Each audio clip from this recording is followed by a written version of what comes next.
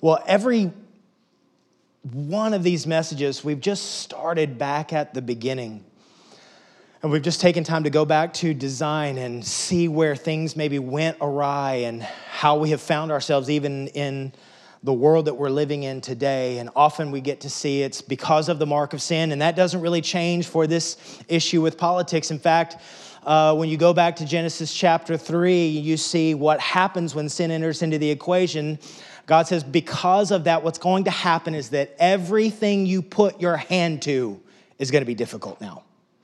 That there's coming a day, by the way, where we're going to be partnered with God in all of what he's doing across the earth. We're not just going to be sitting on clouds. We're going to be doing amazing things in partnership with him, working even. But the difference will be we will not have and experience the toil and hardship and pain that comes with work.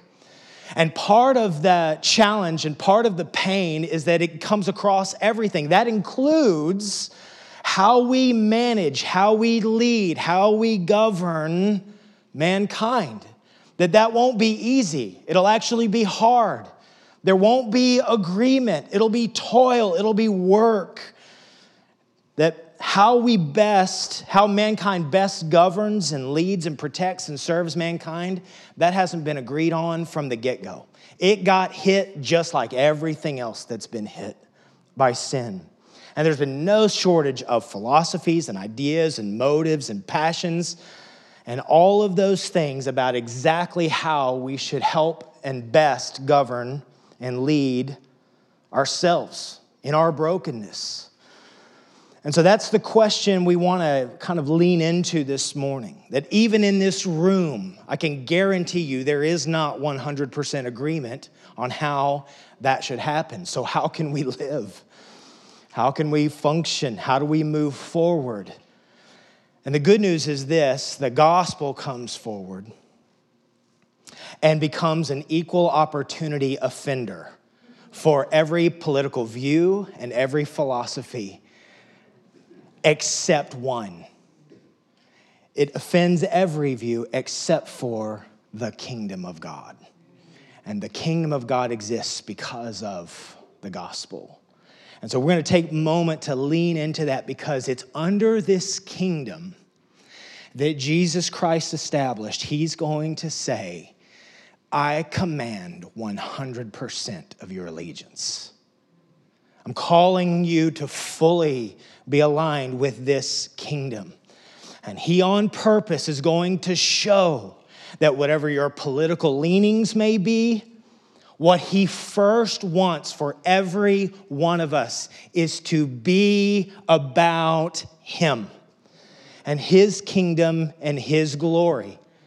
And he's not actually worried about where you're at politically on the scale. In fact, we actually get to see, right? You're right there in Matthew chapter 10.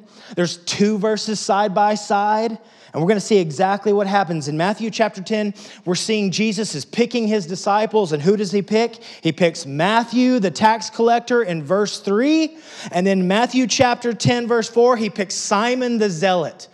Now, I can promise you, these two men are on polar opposites of the political equation. And we see what Jesus is going to do. I'm going to pick you and I'm going to pick you. You guys couldn't disagree more on these things, and y'all are going to be my followers. And I just love that Jesus did this. Because he's grabbing Matthew, who is a Jew, who is on the Roman payroll, who has succumbed to the occupying force, and he's saying, I'm signing up for the new world order, right? I'm just saying those words because they're trigger. I know they trigger you, right, when I say that kind of stuff. And then he's going to grab what you and I might call the bleeding heart nationalist, Simon the Zealot, who says, Israel first. And he's going to even engage in guerrilla warfare. This is what the Zealots did to try to accomplish the purpose of establishing the nation of Israel back again over Rome. These two men are on polar opposites, and Jesus says, you dudes are following me now. I'm asking you to give allegiance to a brand new kingdom, and it's going to be glorious. Can you imagine on their journey the differences that they had to begin to work through as they begin to follow Jesus. I promise you, any first century reader would have immediately thought there's no way these men can function in the same group. And Jesus says, bet. I think that's how the kids say it. Bet, right? Good, Luke? Sorry, I just got a thumbs up from my cool son. All right. This is what we get to see. And you know what he says immediately as he's grabbing these guys together and he's pulling all these different people from different backgrounds together and calling them into allegiance with this amazing kingdom. He's going to give tons of different instructions to them throughout their time with him. But one thing he says, and just a few verses down right where you're at, Matthew chapter 10, verse 7, and proclaim as you go, saying, the kingdom of heaven is at hand. And I imagine there would be people going, Jesus, do you see what's happening here? It doesn't feel like there's any kingdom of heaven happening. And he's going to go, no, man, I'm calling you up to see a completely different view, to see what I see. Because hear this, God will accomplish his purposes across the earth. I don't care what the government is. So he's inviting and calling all that will follow him to come into the kingdom. And in fact, actually, what he's going to say is the kingdom actually gets to live in you.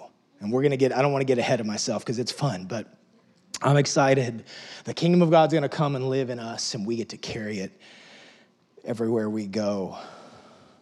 When the kingdom of Rome came to inquire and ask Jesus exactly where his allegiance aligned with, he had a simple response. They say, are you the king of the Jews? John chapter 18. Now listen, make no mistake, Jesus is he's on trial. And his trial, it's going to lead to his crucifixion, at least from a human standpoint, is very political.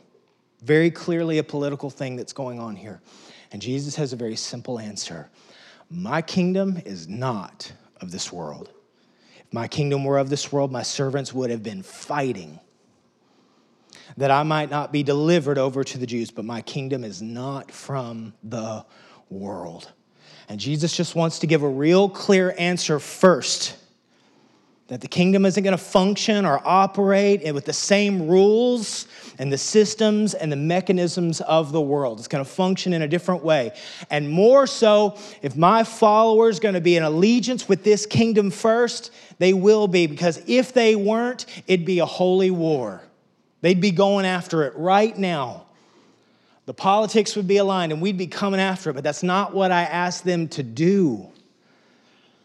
I asked them to follow me and build this kingdom that's not of this world.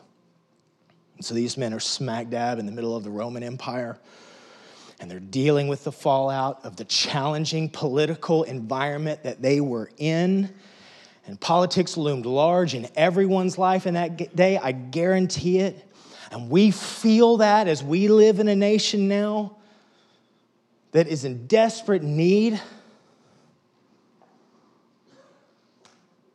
And even more so, you and I experience what it means to have allegiances every day. And just everyday real life. We understand allegiances.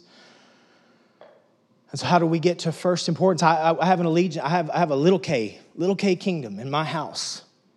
And I am the ruler. No, I'm just kidding. That was just a bad joke. But we have a little kingdom. And I have these allegiances to my wife and my children. And they have my allegiance. And yet, the God of the universe would say, yes, love your wife and love your children, but there is an allegiance above them that you give your heart and life to. Keith, are you saying that you're called to love Jesus more than your wife? Yes. Yes. Why? One, because that's the call on all of our lives. Luke chapter 14, verse 26. If anyone comes to me and does not hate his own father and mother and wife and children and brothers and sisters, yes, even his own life, he cannot be my disciple. I imagine Jesus lost some followers that day he preached that. What does Jesus mean? Does he mean actually hate, or what does he mean? What is he's saying? Does he mean hate? No, it means love less, meaning there's tiers to our allegiances. He's saying, come after me. I'm calling for a full-scale follow me.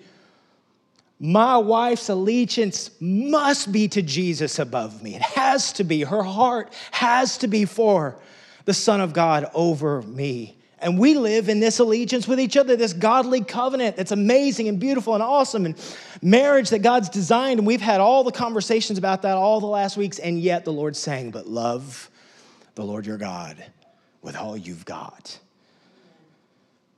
I love my kids. I love my wife. And see, I think with a supernatural love, but my love for Jesus is greater. It has to be. And the reason is this. Because if I don't love him more, and they become my supreme allegiance, then they'll crumble under the weight of me looking to them because they become the idol. Anything above Jesus becomes an idol, and it'll crush you. And when we make idols out of people, it'll crush them. And so Jesus is saying, come, love me first, and then love. Am I being called to love? Like, do I have to temper my love for my family? No. He's going, more love for wives, and more love for children, more love for each other, more love for church. Amen? But more love for the Son of God, too. It gets to grow as our hearts expand, as God has his work and way in us. The Lord's not trying to say, hold yourself back. What he's saying is you go full bore after the Son of God, and you'll find your love grow for all the places you're meant to. And hear this, as much as I love the United States of America, and I do, I'm so grateful for this nation. I'm so grateful for the freedom of worship. I'm so grateful I could go on, we could spend a whole morning talking about all the amazing things that we get to have and experience.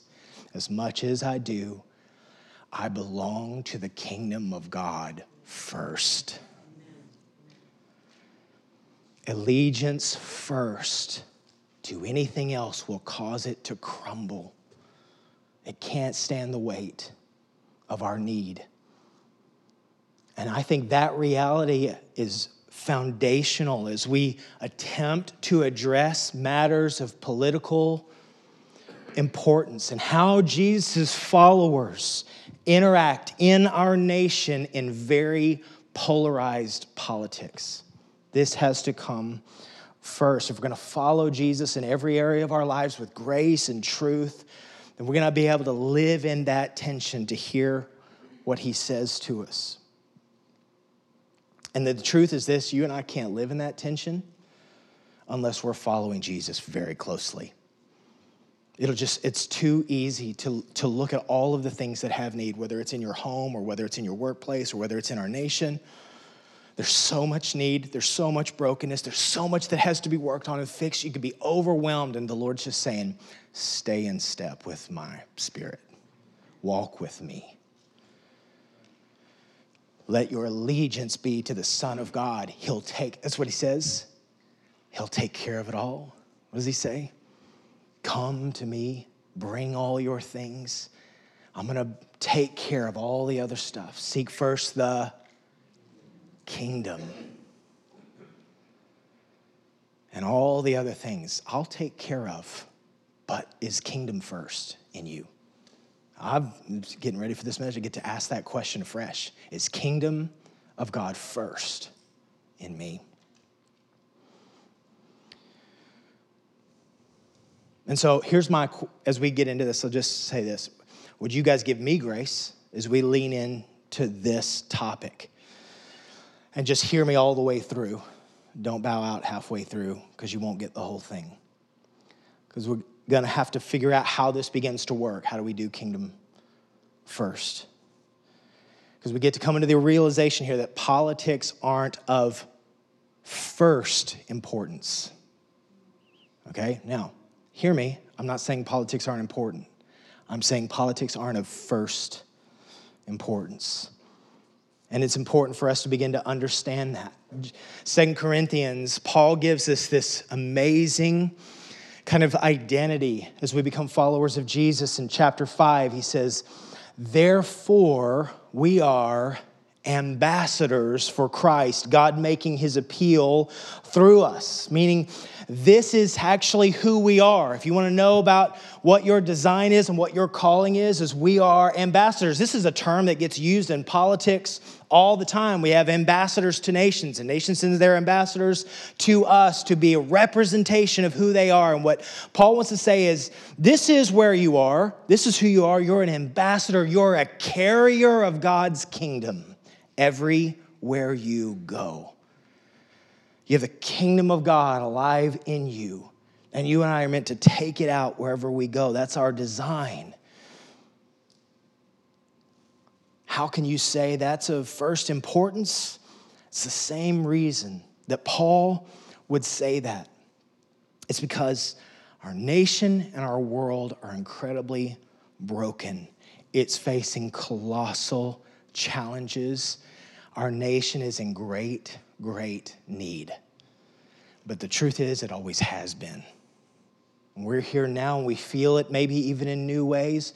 But Paul here knew the same thing, that God's speaking to us right now, that if you want to see our nation changed, that the only the coming of the kingdom of God into human hearts is actually going to change the broken world that we live in. Let me say that again. Only the coming of the kingdom of God into hearts is what is going to change the world we live in, right?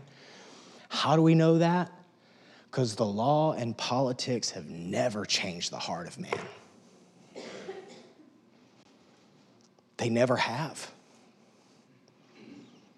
They can't. In fact, even God's beautiful law that he gave couldn't do in us what only God himself could do. Romans chapter 8, you're going to tell us for what the law was powerless to do and that it was weakened by the sinful nature, God did by sending his own son in the likeness of sinful man to be a sin offering.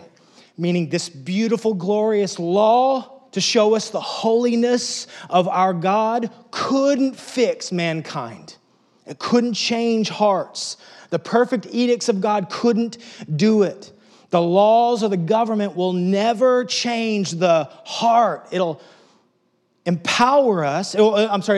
empower us to be able to do what is good. It'll never empower us to be able to be right with God. The law can't do it. But the kingdom in us can.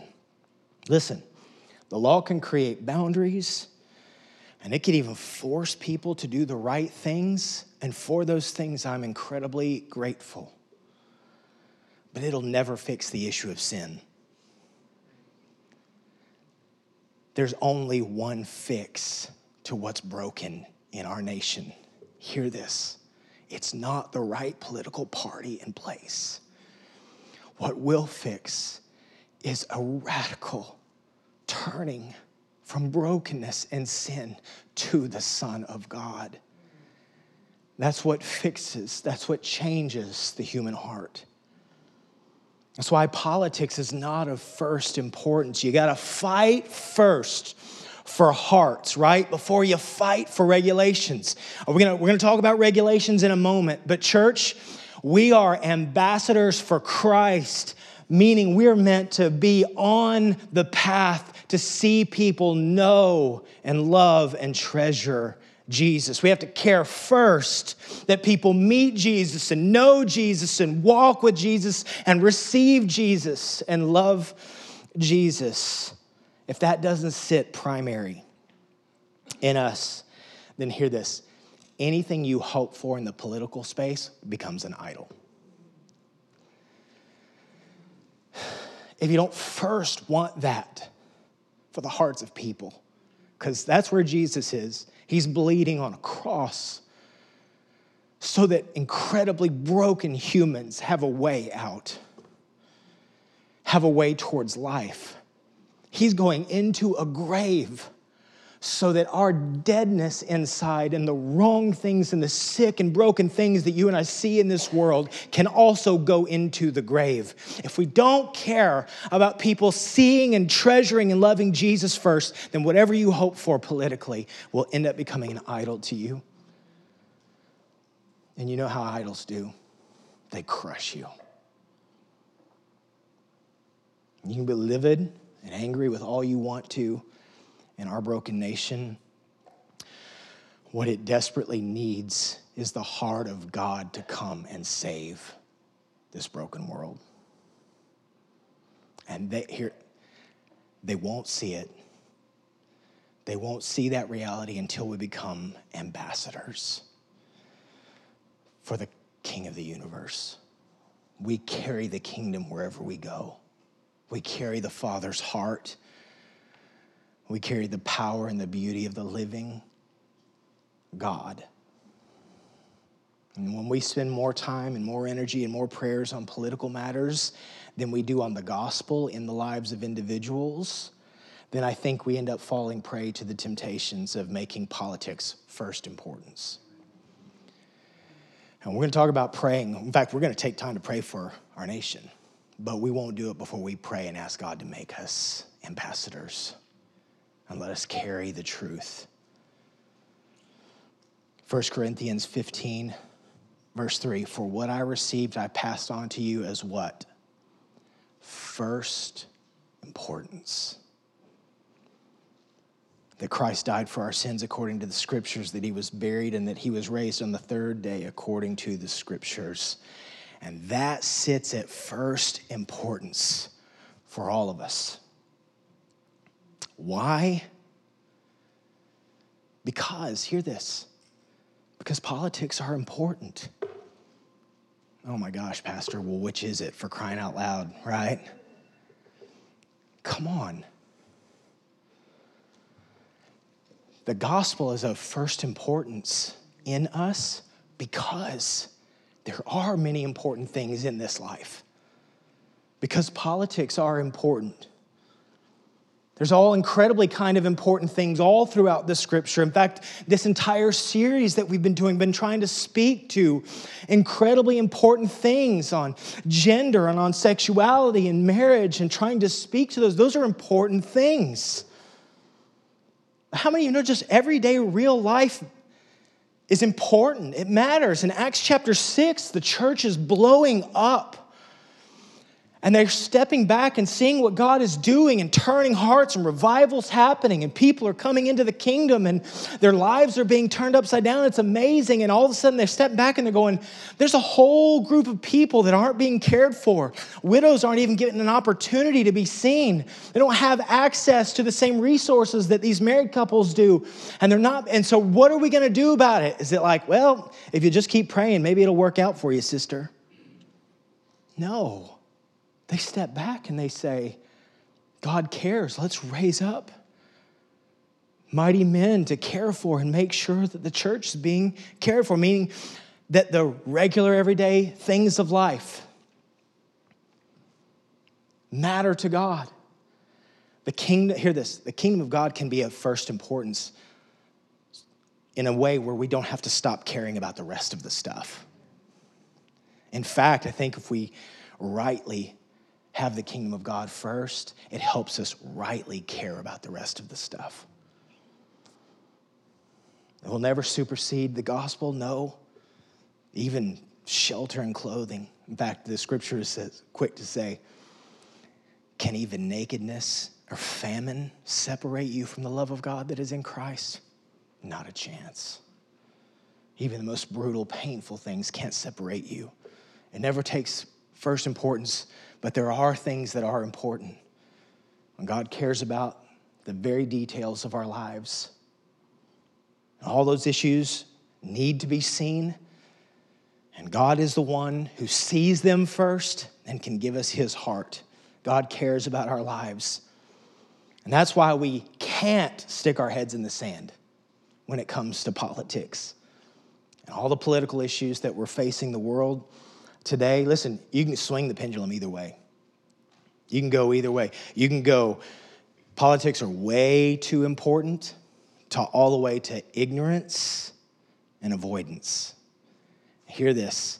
The Bible's not calling us to either one of those things. We can't live in avoidance. That's absolutely another mistake we can make. Hear this. We absolutely must and need to vote and vote for righteousness. We do. I believe God is calling men and women to stand in righteous places of leadership in local governments and state governments and national governments and global governments. There is no question that we want to pray for these things and we want to step into these things. We can't be unaware of actually what's happening or what's going on. We need men and women who are willing to bring God's righteousness that blesses, by the way, all people. But we bring it with grace and kindness and respect. I love Proverbs 11:11. By the blessing of the upright, a city is exalted, but by the mouth of the wicked is it overthrown. I actually love that God brings blessing on cities, whether you're Christian or not, through his ambassadors. Meaning when we seek to bring righteousness and his heart everywhere we go, it touches the lives of all people. I love how J.D. Greear put it in speaking in a message on this very topic. He says, we can make an argument that the greatest social benefits the Christian worldview have bestowed on the world are its teaching on respect for individual liberty and freedom of conscience, the dignity and equality of all people, the importance of the rule of law and the insistence that all people should be equal before it, the inherently corrupting power of authority and the need for checks and balances.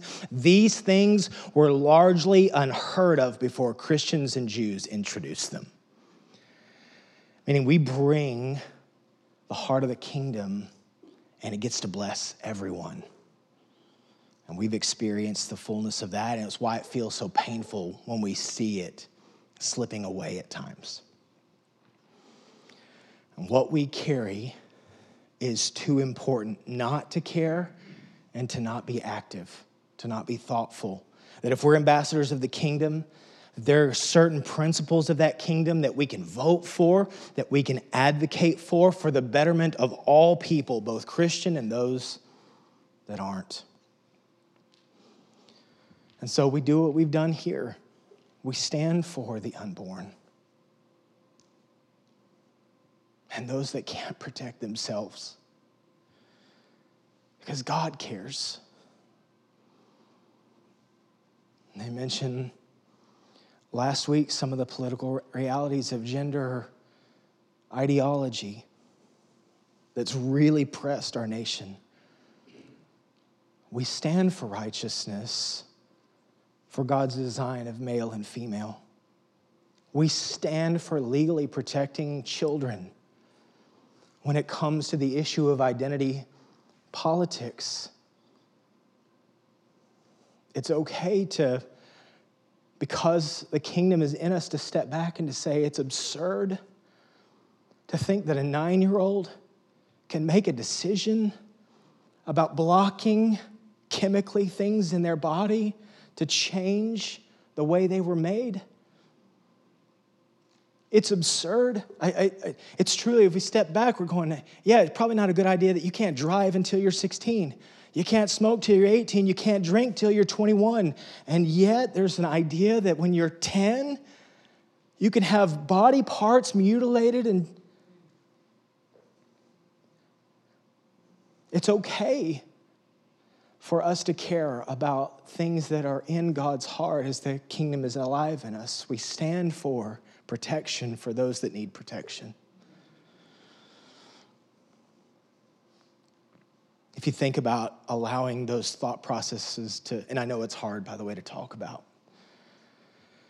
but if you allow those thought processes to go where a 9-year-old can make that decision, then what stops the the ideology from going a 9-year-old can choose to have sex with whoever they want to be able to have sex with. And I'm so grateful that we live in a world, or at least right now, where pedophilia is illegal.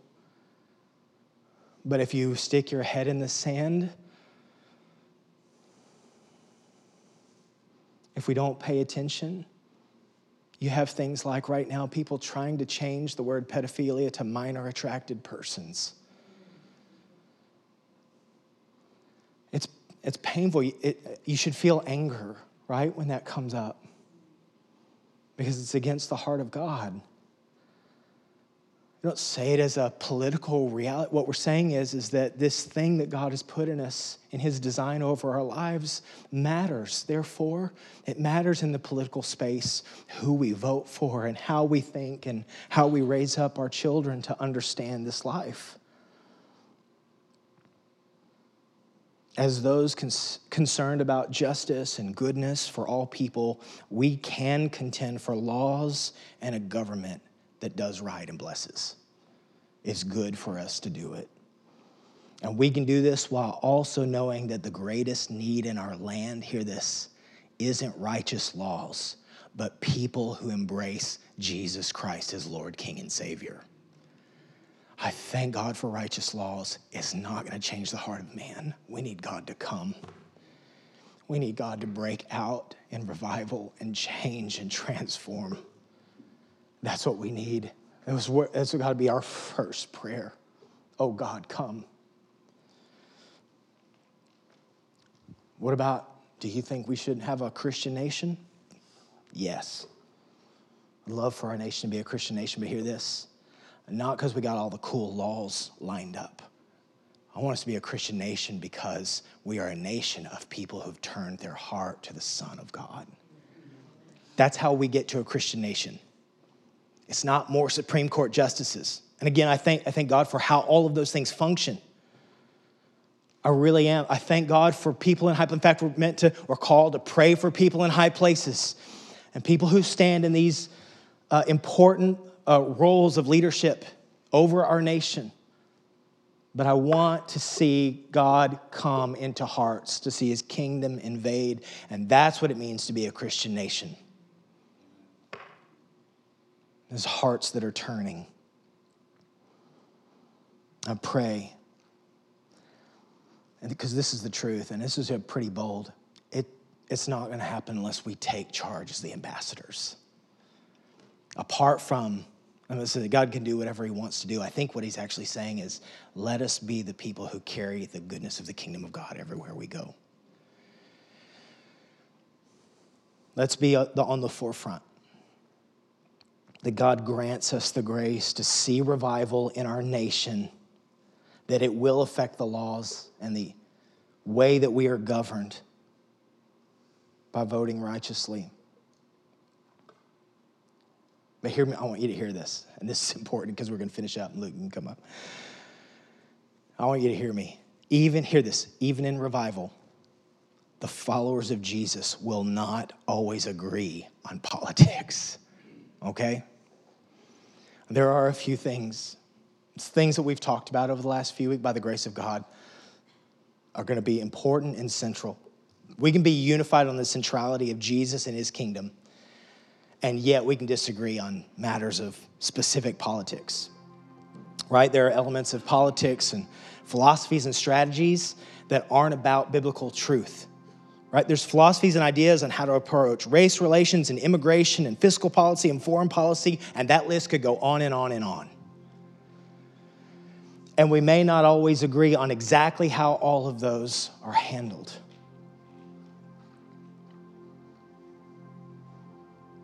There are lots even in our current political situation that come down to strategies and philosophies that we might see differently on. You know, the scripture calls us to care for the poor, but we might disagree on this strategy of mandated living wages and those kinds of things. We're going to have conversations about that. In fact, I think that's what we're meant to do, right? Do we care about people's health? Do we care about people being healed from sickness? Yeah. But we might disagree on the strategy of healthcare. There's just going to be places, and please don't send me your video on why we have to have this vision of healthcare, right? Okay? I say masks and vaccines, and we can go to war, okay? Because there's different ideas about it. The question is, do we carry the kingdom of God? Do we care about people's hearts and souls? Can we sit down and have conversations? You've got family and friends. The holidays are coming. How are those conversations meant to go? Can they see us caring for a broken world, even in disagreement? Can we do it with grace and kindness? Grace and truth. We don't have to back down one bit on the truth of the kingdom of heaven. But we can do it with gracious and kind hearts. We can disagree well. In fact, I think we're supposed to disagree. We're supposed to actually do a relationship. I don't know. I mean, any of you guys that have a marriage in here, you've never had a disagreement? Because y'all take over the church. If that's you, you could just run this thing. No. People who love each other are going to disagree. We don't have to be afraid of that. What we can do is bring the heart and the kindness of the Father to each other. We can be on different pages on those things, and it's okay. The current spirit of the age is to just vilify each other when we disagree. Hear that? The current spirit of the age is for us to vilify and cancel each other when we disagree. And the Father's saying, no, I love that dude. He's totally wrong, but I love him. So you be an ambassador. You carry my heart. You pray for the change and transformation you want to see. You guys stand with me. We're going to close out, and I recognize I'm going to do a couple things. One, we're going to ask God to bring his kingdom in us first. We're going to pray for our nation. I'm going to take a few minutes, but hear this. Part of the kingdom of God is that the Father is not finished with the nation of Israel. Well, you can read Romans, if you read Romans 9, 10, 11. He has plans that he's doing. They were viciously attacked by Hamas. Just a few days ago, it is a tense situation. I don't even know what political ramifications it means for us right now. But I know this. God loves those people. Hear this. What about Hamas? You bet God wants to see Hamas come and bend their knee to the Son of God. So we'll pray for it all. But there are people on the front lines fighting this battle. And we want to pray for what the scripture says, the peace of Jerusalem. We want to see God come and manifest his presence and his authority over that nation and over Palestinians and over all the earth. But let's ask him to do it in us first. Father, right now, we know there are political things going on that we can't possibly fathom how it's all going to go. But what we want to say is this: God, we trust you when we put your kingdom first. Would you tell the Lord that? Would you just re-up with him? When you asked him to be Lord, King, and Savior, he gets to call the shots. So Lord, have your way in my heart. Would you ask him that? Your kingdom in me, an ambassador for Christ.